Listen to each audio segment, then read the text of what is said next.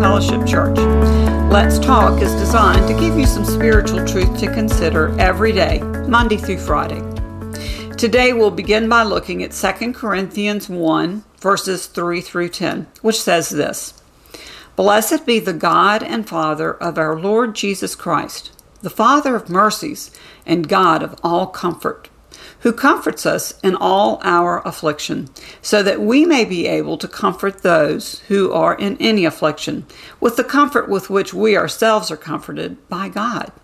For as we share abundantly in Christ's sufferings, so through Christ we share abundantly in comfort too. If we are afflicted, it is for your comfort and salvation. And if we're comforted, it is for your comfort, with which you experience when you patiently endure the same sufferings that we suffer. Our hope for you is unshaken, for we know that as you share in our sufferings, you will also share in our comfort. For we do not want you to be unaware, brothers, of the affliction we experienced in Asia. For we were so utterly burdened beyond our strength that we despaired of life itself. Indeed, we felt that we had received the sentence of death. But that was to make us rely not on ourselves, but on God, who raises the dead. He delivered us from such a deadly peril, and He will deliver us. On Him we have set our hope that He will deliver us again. What a very personal look into the life of Paul, as he addressed a group of people who had pointed to his suffering as proof that he must not be a true apostle. Yet, when we read these words, it seems obvious that they're from someone who knew firsthand the God of all comfort.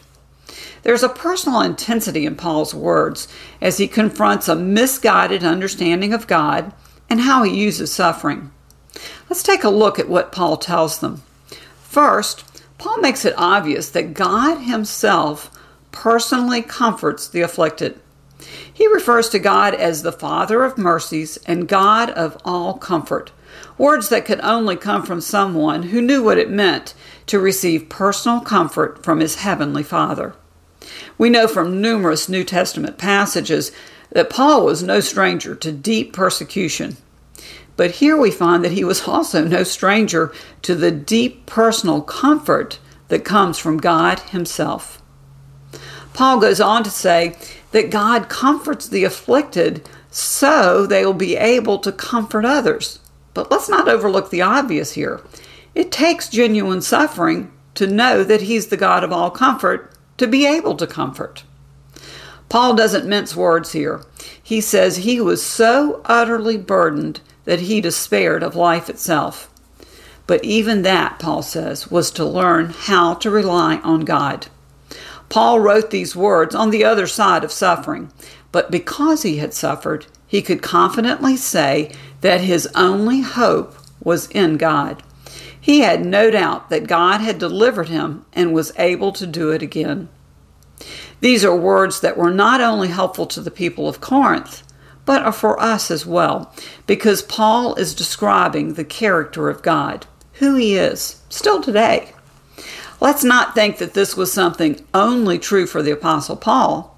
God is still the God of all comfort. He even uses suffering to draw us closer and equip us to help others. He wastes nothing, not even suffering. 30 years ago, I began to understand this personally. In January of 1992, I decided to use the little devotional book, My Utmost for His Highest, to start my quiet time with the Lord each day. On July 28th of that year, my father died under tragic and unexpected circumstances. On the morning of July 29th, I got up, still emotionally in shock from the news of what had happened, and trying to figure out how I was going to function. Something said, do the same thing you've been doing every other morning. Open up that little devotional book. If you have a copy of this book, take a look at the full text of what's there for July 29th. Here's part of what I read. In the Bible, clouds are always connected with God. Clouds are those sorrows or sufferings or providences within or without our personal lives which seem to dispute the rule of God. It's by those very clouds that the Spirit of God is teaching us how to walk by faith. If there are no clouds, we should have no faith. The clouds are but the dust of our Father's feet. The clouds are a sign that He's there. What a revelation it is to know that sorrow and bereavement and suffering are the clouds that come along with God. God cannot come near without clouds. As I read those words, I could hardly believe it, how much God loved me, that He would have me reading that particular book at that time, and those words would be there waiting for me on just the day that I personally needed them most.